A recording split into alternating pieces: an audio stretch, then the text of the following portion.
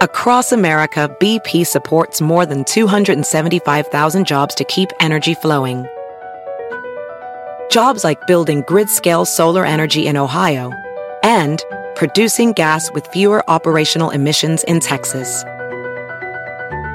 It's and, not or. See what doing both means for energy nationwide at bp.com/investing in America. Face it, shaker bottles suck. Your protein shake always comes out clumpy and you look like an idiot using the thing.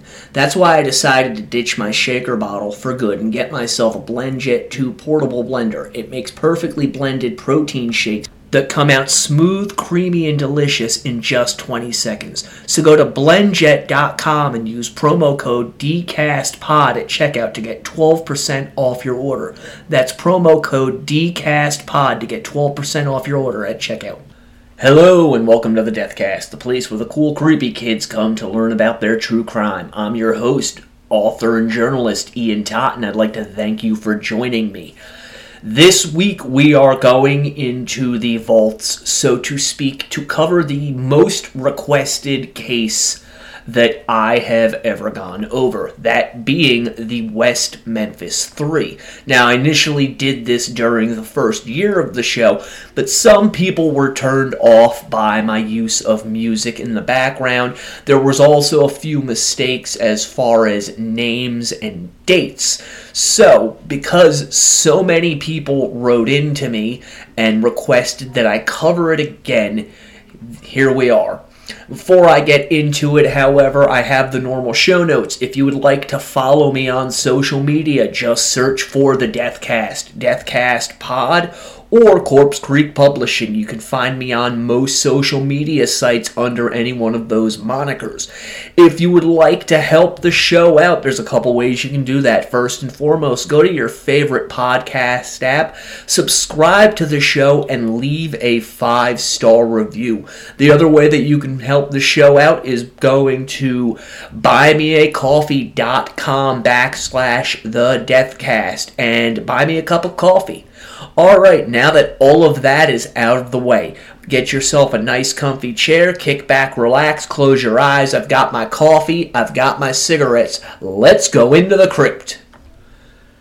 On May 5th, 1993, three 8-year-old boys, Stevie Branch, Michael Moore, and Christopher Byers, went missing from their neighborhood in West Memphis, Arkansas.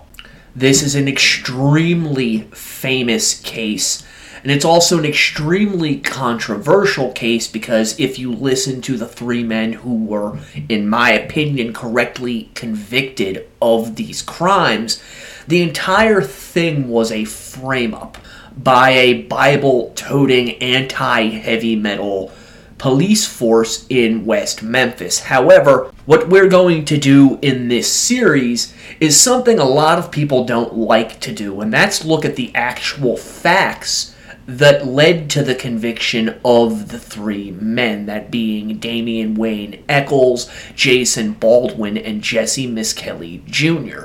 The reason we're going to be doing this is because so much has been written and said about this particular case that is false, such as the idea that they were exonerated in court when they were let out, which is not true. In point of fact, the three convicted killers pled guilty to an Alfred plea, which basically means the state has enough evidence to convict them if brought to trial again. However, the defendants maintain their right to protest their innocence. So, for all of the supporters out there, the West Memphis Three were never exonerated. There has never been a shred of evidence to show that they were exonerated. The only individuals who believe that they are innocent are those who have never really looked into this case beyond what is in the three Paradise Lost movies, that absolute piece of shit book and movie by Maura Levert, Devil's Knot, which leaves out massive amounts of information, and the talking heads from Hollywood who got behind these three men. I'd also like to point out I was a believer in these three men's innocence until I saw the second movie and read the first book that Damien Echols wrote while he was in prison, which painted a much different image of him than even he himself presented within the Paradise Lost films. This led me to begin to question whether or not the movies were accurate, the things that were being said about three men were correct, and that eventually led me to a place called Callahan, that's CALLAHAN.mysite.com. This is the only verified repository for all of the court records on this case online. And anything that I'm going to talk about as we discuss this case can be found on that site or in the 3 books written by journalist Gary Meese, who may be the preeminent expert in the journalism world on this case. So we're going to go over a couple of things very briefly to dispel the idea that the 3 men who were convicted were in fact innocent. I mean, we're going to get into this stuff in much greater detail later on, but right out the get-go, I want to dispel some of these nonsensical ideas. The first is that the 3 men had airtight alibis. This was disproven and has continuously been disproven despite what Echols and his supporters might say. Echols offered up a number of different alibis during the time of the crimes, which were proven false both by law enforcement and in a court of law. Despite what he has repeatedly said over the years, Jason Baldwin never gave any alibi. When he was being questioned by the police, his mother, Pam Hicks, quickly stepped in and refused to allow them to speak to her son. So Baldwin never, in fact, gave any sort of alibi, and Jesse Miskelly's alibis were also shot down in flames very quickly. The next claim that we are going to shoot down is that Jesse Miskelly was a barely functioning adult with an IQ somewhere in the range of special needs. That's actually true and false. Miskelly did test at a very low IQ. However, people that knew him during this period of time said he was not a stupid individual and he was not easily misled or manipulated. To further bolster that fact, Miskelly's lawyer and father are on video where you can distinctly hear one of them telling the other that Jesse needs to dumb it down for the camera. Now, the reason that the West Memphis 3 supporters tout this fact out is they like to claim that he was interrogated for somewhere around 12 hours without his father's consent. Both of these statements are false. Miskelly Sr. did in fact give police permission to talk to his son, and after a very short period of time, we're talking, an hour and a half of speaking with Jesse, the police again contacted Miskelly Sr. to get permission to take his statement and to record anything that he might have said. And the reason for this was, after a very short period of questioning, Miskelly began to confess. This was not a coerced confession, and yes, I am well aware that he changed certain facts about this confession after the fact. And this brings us to our third theory that we are going to shoot down, and that is that Jesse Miskelly was hand-fed to confessions. Jesse Miskelly confessed a known total of 6 times. After that first confession, he repeatedly confessed not only to law enforcement, but to the officers driving him to prison the day that he was sentenced to life, to other people in prison, his own lawyer, at which point Miss Kelly swore on a stack of Bibles that he was telling the truth and stated something to the effect of, "Yes, I'm telling the truth. Nobody ever asked me to swear on a stack of Bibles before, otherwise I would have done so." He also confessed to the DA's office, even though his lawyer told him not to do it. Now, this is on recording, and Miss Kelly tells his lawyer, "No, I want to do this." He also tells the prosecutors during this interview that everything he is saying is in fact true, and that he is doing this of his own free will. In addition to those, there is also, kind of muddied, but there are stories out there that he confessed to others, namely prisoners, and it wasn't really until the supporters got involved with this case after the release of Paradise Lost that Miss Kelly began changing his tune. So that's very important and needs to be remembered.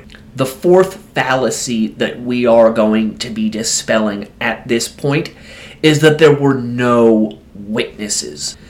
There was a family who was very well acquainted with Damien Eccles, who went to the police and told them that on the night of the murders, they saw Damien Eccles and another blonde-haired individual who they assumed had been his girlfriend, Dominique Tier, coming from the area in West Memphis known as Robin Hood Hills, covered in mud. There were also individuals that stated that somewhere later in the night, Eccles went into a local coin-operated laundromat to wash clothing. I will concede that one of the individuals who saw Eccles on the night of the killings and stated that he was covered in mud, her testimony comes somewhat into question because she did have issues and, in fact, flip-flopped on whether or not any of her testimony was truthful in the years afterwards, most notably when the very strong-arm tactics of the West Memphis Three came to bear on her. But we do have other evidence to prove that they, in fact, did commit these crimes. Now, the first thing we need to talk about is West Memphis itself. As the name implies, it is part of the Memphis metropolitan area, separated by a river. Memphis, Tennessee, and then you have West Memphis, Arkansas. West Memphis has major shipping routes that go through the city, and because of that, it sees a lot of truck drivers. Now, there is a myth out there that was put out by one of the convicted that West Memphis was sort of this backwards hick town filled with hillbillies. Anyone who has ever been to the area can tell you that that is, in fact, not the case. By the standards of the South in 1993, West Memphis was kind of looked at as progressive. They had a legal gambling casino that had been in operation for years. And while I would not say that the majority of the people who lived there were middle class, they did have a very strong, upwardly mobile middle class that called that area home. Just like any other place, however, it also had its bad side. West Memphis was and still is pretty well infested with crime and drugs. And a lot of this actually comes from the trailer parks that are outside of the city center. The places that Eccles and Baldwin and Miss Kelly called home.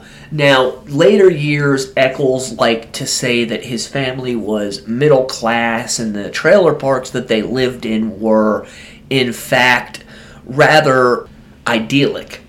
That is as far from the truth as you can possibly get. All one needs to do is to contact the West Memphis Police Department and ask to see a current crime log, and you will very quickly find out that these trailer parks make up a significant amount of the calls that law enforcement receives. Everything from drugs and fist fights to domestic disturbances, much of it comes from these trailer parks. And at the time of these crimes, the trailer parks were in full swing. According to Gary Neese, in the years since, the trailer parks have really gone downhill. A lot of the trailers are either abandoned or in an extreme state of disrepair, with lawns overgrown and siding falling off of the buildings, broken down cars on cement blocks in yards, that type of thing. Exactly what most people envision when they think of a trailer park. So Damien Echols in 1993 was an 18-year-old high school dropout with a long list of noted mental illnesses, which we will get to in a little bit.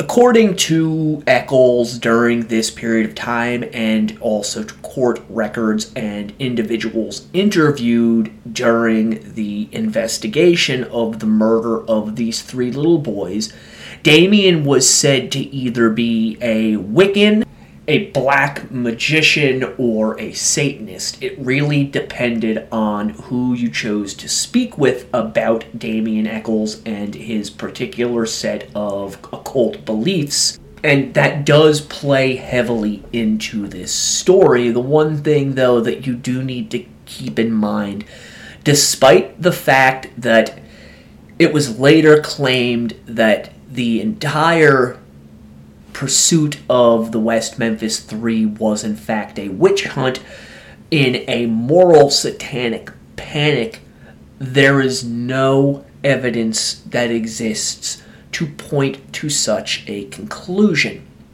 In fact, it was quite a while after the murders that the media even mentioned the fact that there might be a satanic occult involvement in these crimes.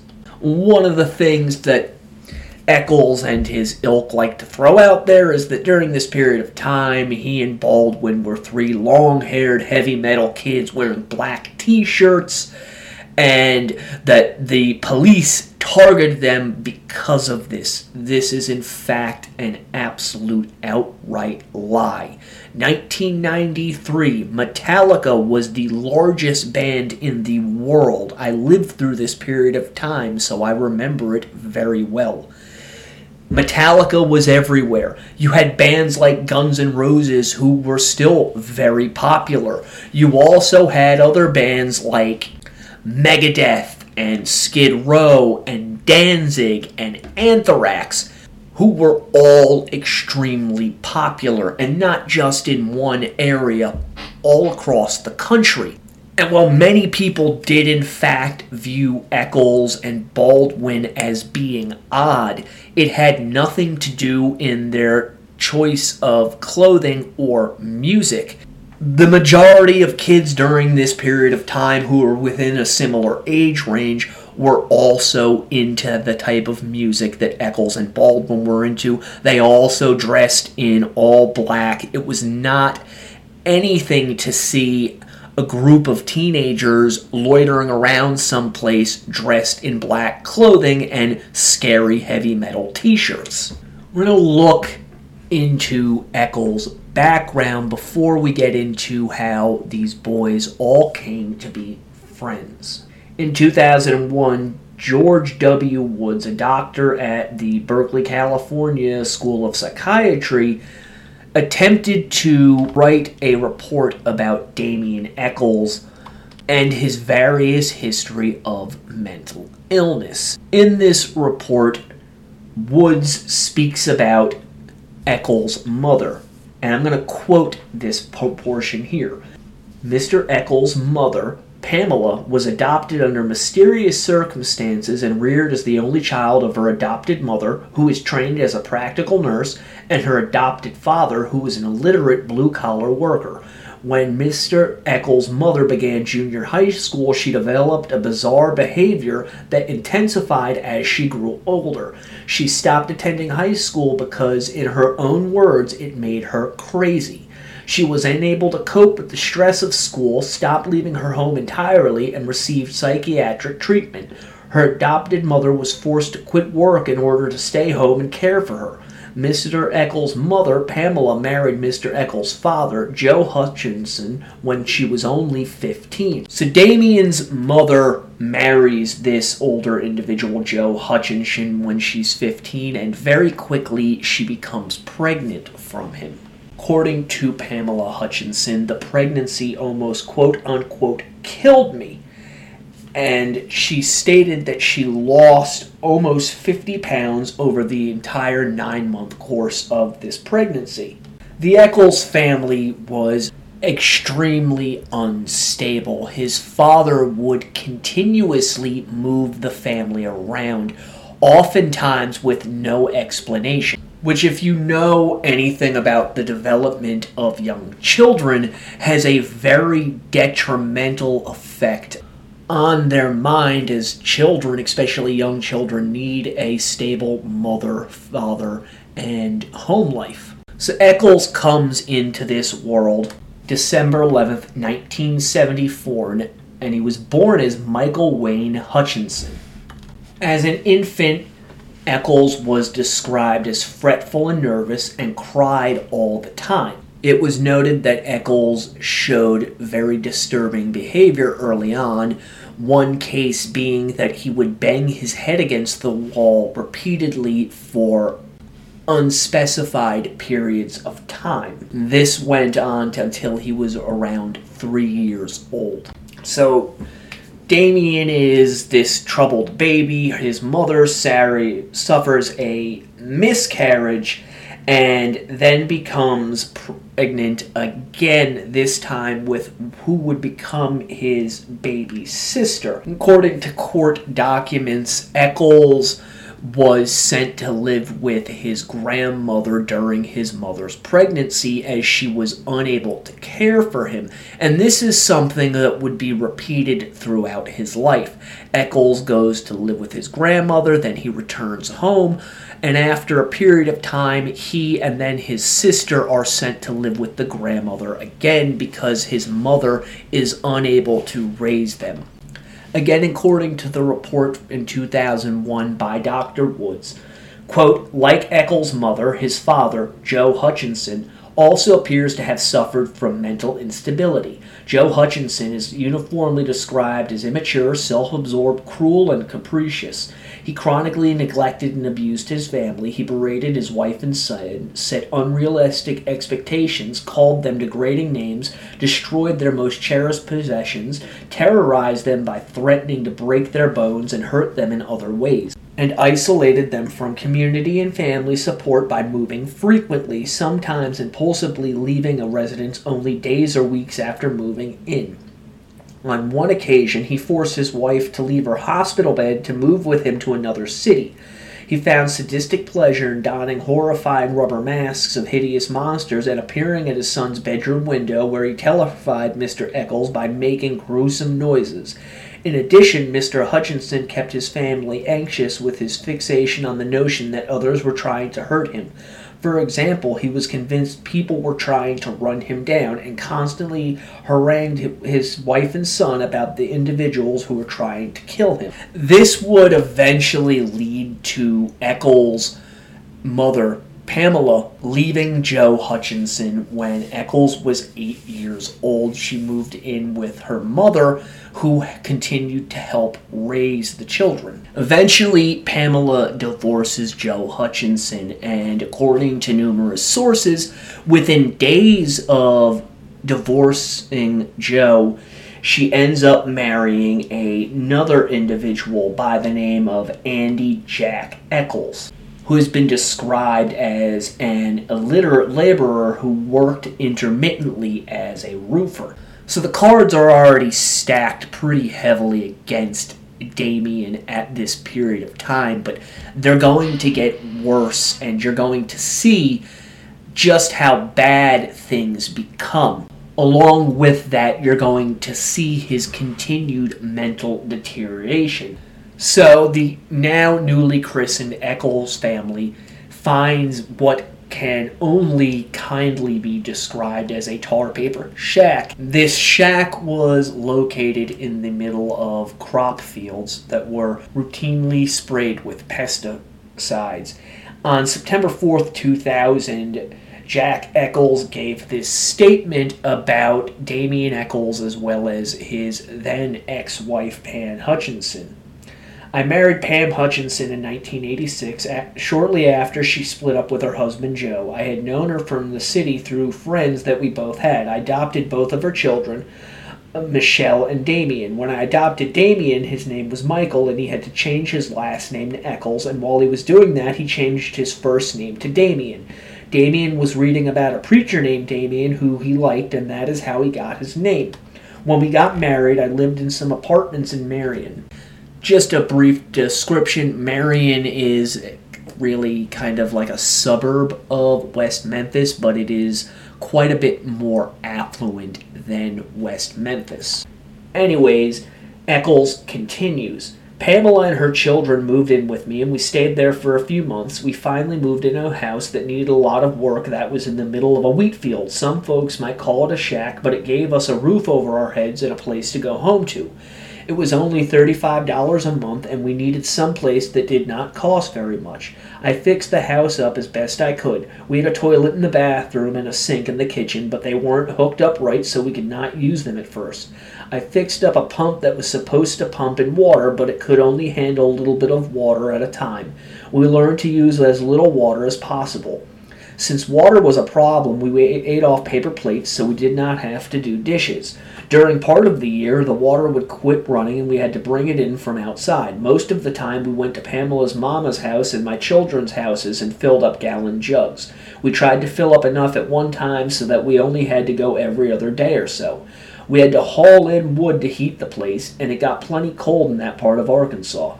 I got paid okay when I was roofing, but if there was ever a storm or other bad weather, then I did not work and we did not get a paycheck for that week. I was the only one working in the family, so it was real hard when I missed out on work.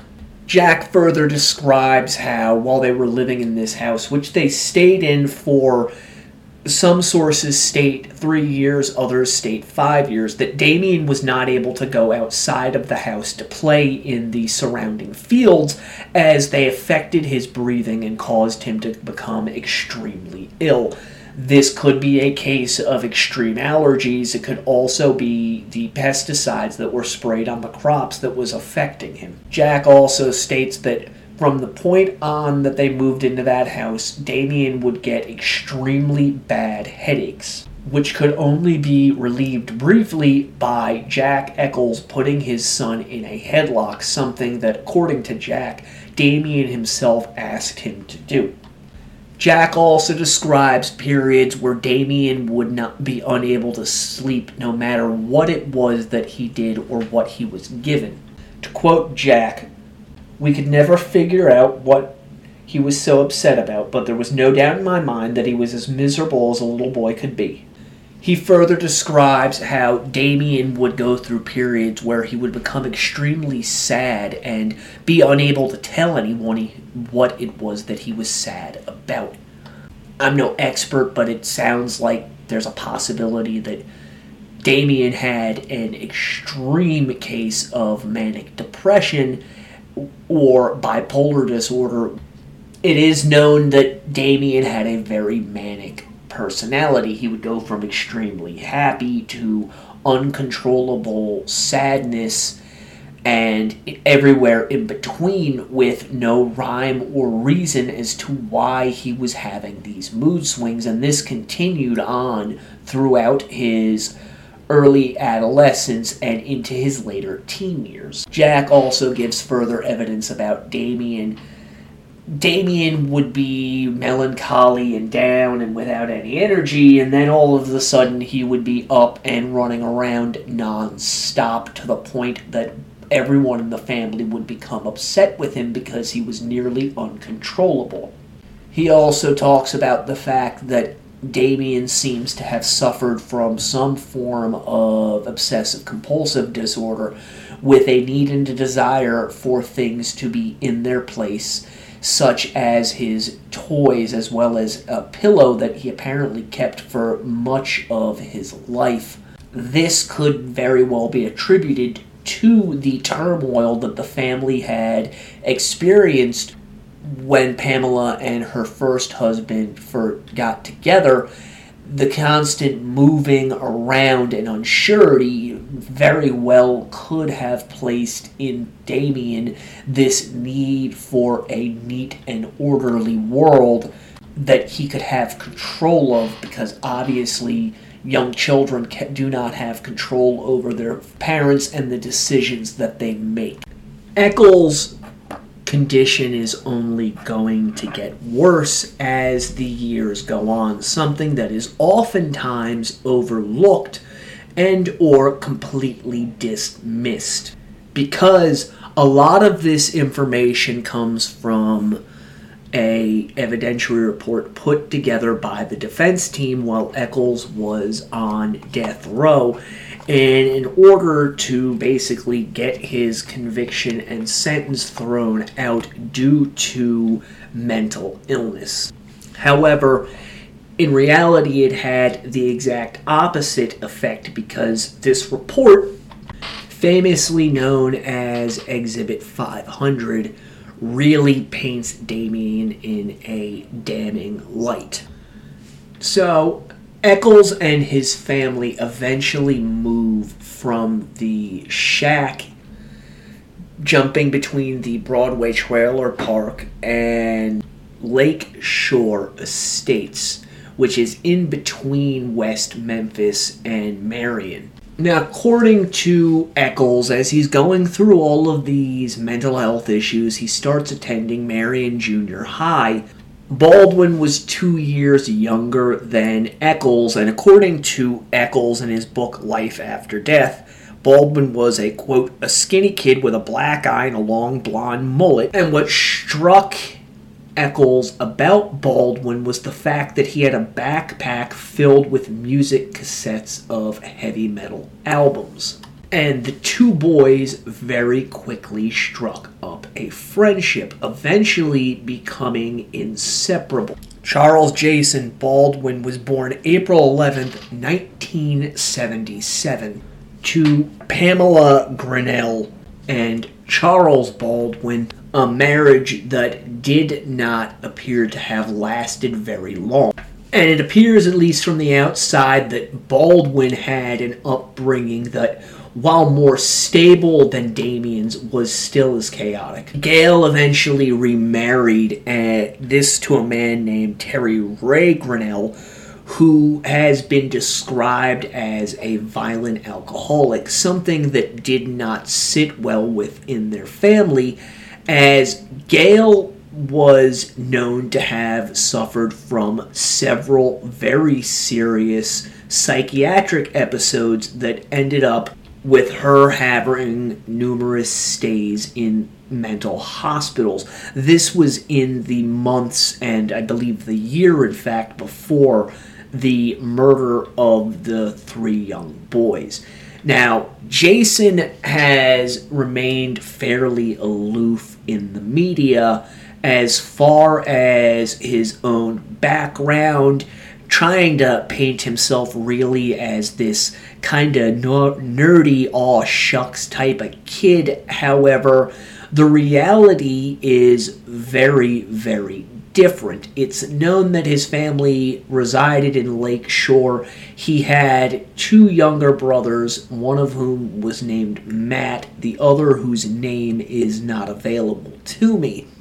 By age 11, at least according to Jason, he had been in trouble with the police at least once, which landed him on a year's probation. However, those records are not available as they are juvenile records, and Jason has not released them. When he was 12, Baldwin and his brother Matt and a group of other boys broke into a warehouse or a building. It's really unclear what this facility was, but inside were numerous antique cars, and the boys began jumping up and down on these vehicles and breaking windows and tearing the entire place apart.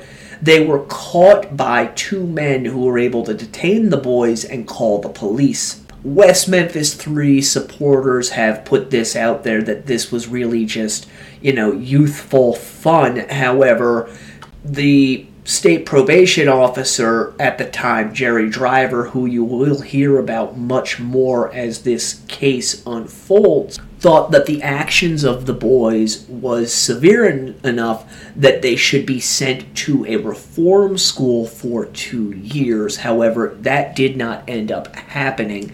Instead, each of the boys got put on probation for a year, and the Baldwin Grinnell family ended up having to pay $900 in fines. However, his mother only ended up paying $30 of this. When he was 15, so this is after he had met Damian Eccles, it's known that Jason got arrested for shoplifting from a local Walmart. However, instead of getting sent away for this particular crime, he was basically told, if you stay out of trouble for 1 entire year, this entire thing will go away. So we have all of this going on as we go into the early 90s. Inside the Baldwin house, it was just as chaotic. His mother, as I stated, is known to have had numerous psychiatric incidents. Somewhere in this period, January, February 1992, while his mother, Gail's going through all of this mental distress, Jason's father, Charles, decides to come and visit, and he spends some time with the boys, which prompted them to inform their mother that they may in fact consider going to live with their father for a period of time. This, in turn, led Gail Grinnell to have another suicide attempt, which was thwarted by Jason, who apparently found his mother slashing her wrists, was able to restrain her, and call the police department. In a school report that he wrote in April of 1993, Jason stated, "Once my mother tried to commit suicide, and I know how I felt when that happened. It was pretty devastating since I was the one who found her and called 911 and kept her alive. But my mom is well and happy now, and so am I." However, that could not be further from the truth. In fact, Gail Grinnell had a history of mental illness that included hearing male voices, seeing visions, and believing that she was possibly dying from AIDS. But there is more to paint Jason Baldwin in his own words that shows him in a rather more demonic light than the media would like to portray him as. Also from a school paper, Baldwin describes a fight that he had with his younger brother Matt. Quote, "I am usually a calm person and can take mostly of anything, but sometimes I get angry, and when I do get angry, it is usually not a pretty sight. One time I had to babysit my little brother. One is 8, the other is 13. I let Matt, the 13-year-old, go outside to play or wherever he want, and I let Terry, the 8-year-old, have friends over. That was a mistake. I let them go in my room and play Super Nintendo while I watched TV in the living room. I thought I had everything under control, but I was wrong. Those kids got to fighting over the game and tore everything up in my room. It was a mess. I couldn't believe it. I made them clean everything up and leave. Then Matt got home, griping as usual, and started aggravating me. He would run up and hit me and say, 'You can't hit back. I'll tell Mom.' So I said, 'Tell Mom, boy, 'cause you're fixing to get it.' I ran over there and grabbed him in a chokehold and held him there until his face turned bright red, and then let him go. I said, mess with me again and it'll be worse. So he picked up a broom and tried to hit me with it. I grabbed the handle, pulled it a little ways, and then pushed and knocked him down. He didn't do anything else but say, I'm still telling. I said so, and he did, and I got grounded for nothing. Gary Meese, in his books on the West Memphis 3, points out some rather interesting things from this particular school assignment as it relates to Jason Baldwin, and I'm going to quote them verbatim here. Quote, Jason tended to bottle up his anger until it exploded. Jason was deeply resentful over having to babysit his brothers and be the man of the house. There was a family pattern of violence, with Matt not hesitating to attack with a broom after being choked by Jason until his face turned red. Jason was used to handling defiant younger children. Jason often felt he was not treated fairly, a complaint that has cropped up again and again in his public statement. Jason expressed no remorse about overreacting to Matt's provocation. He got, quote, grounded for nothing except choking and knocking down his little brother. So there we have a bit of a view of the two main characters in this story, Jason Baldwin and Damien Echols, as we're going into the early part of 1992-93. It was noted by those who knew Jason that when Damien left middle school and moved on to high school, Jason became somewhat rudderless. However, when he himself moved up to high school, he was really able to hook back up with Echols, who had by that point dropped out. And Jason began to dress similarly to Damien, as well as take on numerous of his other characteristics, most notably adopting Damien's speech patterns, which led to those who knew Jason to notice a change in personality. Some have speculated that Damien Echols was in fact a paranoid schizophrenic, while Jason Baldwin is a psychopath, due to various things he has done throughout his life, his calm, unemotional demeanor, the violent outbursts that we know about. These same individuals have posited the idea that it wasn't Damien who was in fact the ringleader on the night that the three boys died, but instead it was Jason who, kind of knowing his best friend had these violent psychotic ideations, egged him on into participating in these murders. And that very well could be. I am not a trained psychiatrist or psychologist by any means. We are going to be talking about Jesse Misskelley Jr. at length in another episode, so I'm going to leave him alone at this point and just focus on Jason and Damien. Particularly, we're going to go back to focusing on Damien. According to the report by Dr. Woods, around the age of 16, Damien began to feel that he was not, in fact, human. This coincided with the worsening of his mental conditions, which include rapid change of thought pattern, oftentimes uncontrollable, hallucinations including hearing voices and seeing physical manifestations, which according to Echols appeared as smoke, which would often shift and dance before his eyes, although he knew that they were in fact solid, real, corporeal individuals. Echols began to believe that he himself was made of the same substance as these smoke figures. Echols self-admittedly began to cut himself as ideas of suicide began to dance through his head. Damien stated that he began to be affected by many things. Quote unquote, literally everything drove me crazy. Everything hurt, from the smell of water to green grass, brown grass, noting that the way people smelled particularly affected him, as did other things, such as the smell of water. Damien described how his mind would roll like a television screen, out of control, whenever it was going to rain or he was near a large body of water. He also complained that the change of seasons had a strong effect on him, particularly fall and winter, which it should be noted is when many people typically feel a sense of despondency and depression.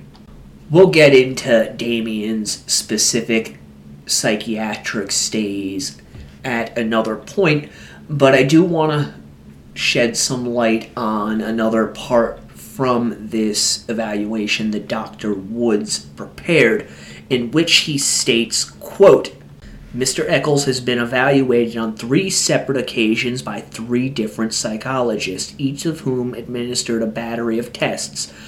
A prominent feature of each evaluation was the Minnesota Multifaceted Personality Inventory, MMPI, which was administered on June 8, 1992, September 2, 1992, and February 20, 1994. The independent test results were quite consistent. All revealed valid profiles and strong indications of depression, mania, severe anxiety, delusions, and psychosis. Test results for the June 8, 1992 MMPI reflected elevations on scores of psychotic thinking, including hallucinations, paranoid ideation, and delusion, as well as severe anxiety and other related emotional disturbances. The suggested diagnoses were schizophrenia, disorganized type, and bipolar disorder, manic. Individual responses on this test revealed that Mr. Eccles was afraid of losing his mind, had bizarre thoughts, and had very peculiar experiences. 3 months later, on September 2, 1992, a second MMPI was administered. The test results very closely paralleled the findings of the earlier MMPI. Shortly before Mr. Eccles' trial began in 1994, he was administered the MMPI a 3rd time for the purpose of identifying mitigating circumstances. Like the other 2, this MMPI revealed psychotic thought processes consistent with schizophrenia. Specific indicators of a thought disorder include mental confusion, persecutory ideas, acute anxiety, and depressed suicidal ideation. Prior to and during his murder trial, Damien Eccles suffered from a severe psychiatric disorder characterized by enduring delusions, auditory and visual hallucinations, and severe mood swings ranging from suicidal depression to extreme mania.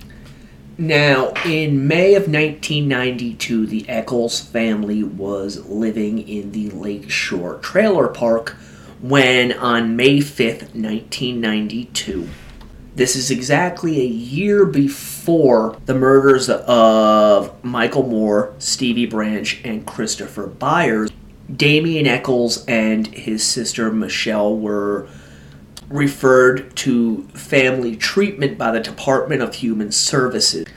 This stemmed from allegations made by Damien's sister that, quote, child reported her stepfather has been sexually abusing her for a long time. Her mother knows about it but has done nothing to stop it. Sexual abuse reportedly occurred periodically from age 7 until present. The abuse includes fondling. I don't know whether or not Damien's stepfather actually sexually abused his stepsister or not. It's more probable than anything else, especially when you consider the amount of emotional disorders that the children within that household displayed. There's a very good chance that Damien either experienced some of this abuse himself and or witnessed it or knew about it and felt powerless to stop it, which may have helped push his own mental issues further into the red. Now, according to a report written up by a social worker, it appears that the Eccles family has extreme problems related to an ongoing history of sexual abuse, suspected emotional problems, and undefined interpersonal relationship disorders. Mr. Eccles admits to being overly affectionate with Michelle and to have been charged for indecently exposing himself to an older daughter. However, Mrs. Eccles states that she feels Michelle is lying as she has been skipping school and sexually acting out. This, to me, is a classic case of a mother who is dependent on a worthless piece of garbage doing everything that she can to ignore what is going on within the house and protect the individual that is responsible for these things.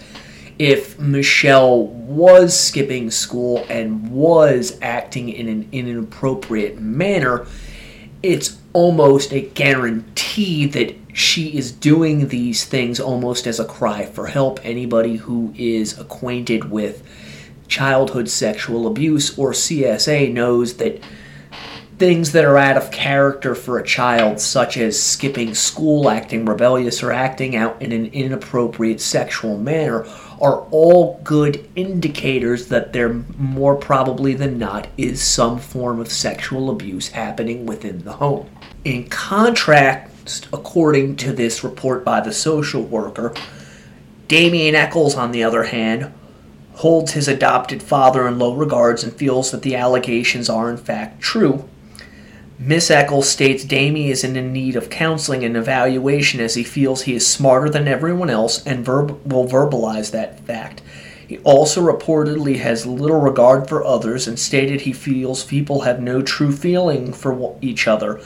Their main purpose is to use and bring harm to others around him. Miss Eccles reports that Damien has been attempting to fight with her on occasion. All of that's going on. It's causing massive friction between the children and their mother, and obviously their stepfather. Damien really begins to undergo a personality change. This is reportedly when he began to grow his hair out, wear all black clothing, and grow his nails out to a quote-unquote perfect 1.5 inches, which were sharpened to points. And then Damien starts to take notice of girls. Damien ends up getting into a relationship with a girl younger than him by the name of Deanna Holcomb. And this is the first real public indication that something is wrong with Damien Eccles. Apparently, Damien really became obsessed with this young girl, and it led to her parents insisting that the two of them break up. This in turn led to some form of a violent outburst by Damien Eccles, which resulted in charges of terroristic threatening. So Damien plots with Deanna that they're going to run away together, and Damien's mother ends up giving her $10 or $15. She was unsure of how much she had given at the time, but it was all the money that she had on her, so that Damien and Deanna can run away to California. On May 19th, 1992, both Damien Eccles and Deanna Holcomb were reported as runaways. Police eventually found them in an abandoned mobile home in Lakeshore, hiding inside of the closet. When the police found them, it was noted that the teens were, quote, partially nude from the waist down. And they were arrested and charged with burglary and sexual misconduct. And it's at this point that a juvenile officer by the name of Jerry Driver, who plays a very prominent part in the entire saga of this case, becomes involved in Damien Eccles' life for the first time. To show you how Eccles likes to twist reality of things, in a letter published in the book Yours for Eternity, Damien publishes a letter he wrote to his current wife, Lori Davis, in which he states, quote, "When I was 16, I was very much in love. Her name was Deanna. One day we skipped school together. We walked for miles until we found a place that was absolutely beautiful. There were hills, and the grass was so full and soft and green. The sky was gray and overcast. We spent hours talking, telling each other things that we had never told one another, living soul or worst fears, our most wished-for dreams, and we made love several times. I never suspected that would be the last time that I ever saw her. There's no way that words can ever do this memory justice, but it's a day that has returned to haunt me every day of my life. No mention is the fact that Damien told a psychiatrist later that as he was being led to police car, he saw Deanna's father approaching her and was able to work his hands loose so that he was able to grab a police officer's gun, which had been left in the vehicle with him. In this report with the psychiatrist, Damien states that he fully intended to shoot the man if Deanna's father acted in what Damien perceived to be an aggressive manner towards his daughter. From this arrest, the police went to the Eccles home and searched Damien's room, taking note that he had a dog's skull which was described as a decoration for his room, a book of shadows in which Damien outlined his progress along the Wiccan path, along with numerous books dealing with Wiccan and black magic. So Damien ends up getting sent to the Craighead County Juvenile Detention Center in Jonesboro, where he informs staff that he intends to hang himself, at which point Damien is transferred to the East Arkansas Regional Mental Health Center, where he's given a Milan Adolescent Personality, a MAPI test. Basically what came out of this is that Damien was written as being little more than a narcissist with delusions of grandeur and a desire to gain revenge over those he feels have wronged him in the past.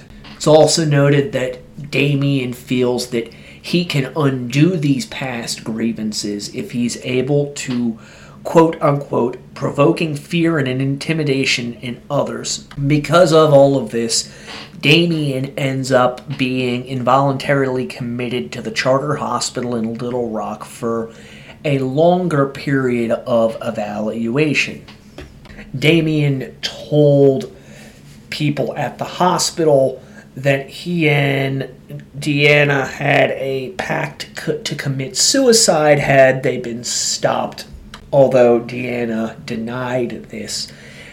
Eccles ends up going to Charter Hospital for a month, where in his intake papers it says that he has a history of physical aggression towards others and their property, noting 1, fire-setting behavior by history, potential danger to property, excessive irritability and anger that is potentially dangerous and persistent, involvement in bizarre and unusual behavior. All of that stems from Eccles' behavior in school. It's known and admitted by Damien that he set fire to a science classroom at some point during the school year, as well as got into a fight with another boy whom, by Damien's own admission, he tried to remove the eyes of, trying to scratch his eyes out with his long fingernails. There are also other instances of violent and inappropriate behavior in school that, according to Damien, led to him being suspended 7 times during that current school year. We're going to get into these other things that Damien got himself into trouble with in the next episode, but we're really at the hour at this point.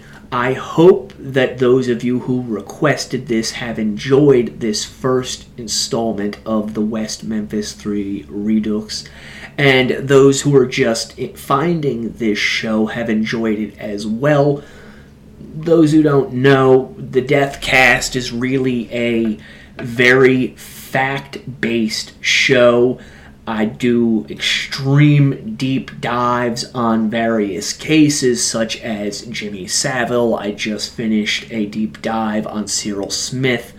I have covered Charles Manson and the family in the past, the Atlanta child murders, just to name a few, so I hope that you will seek those episodes out. Until next time, the Deathcast is a co-production of Corpse Creek Publishing in association with Big Pond Podcasts. Stay morbid.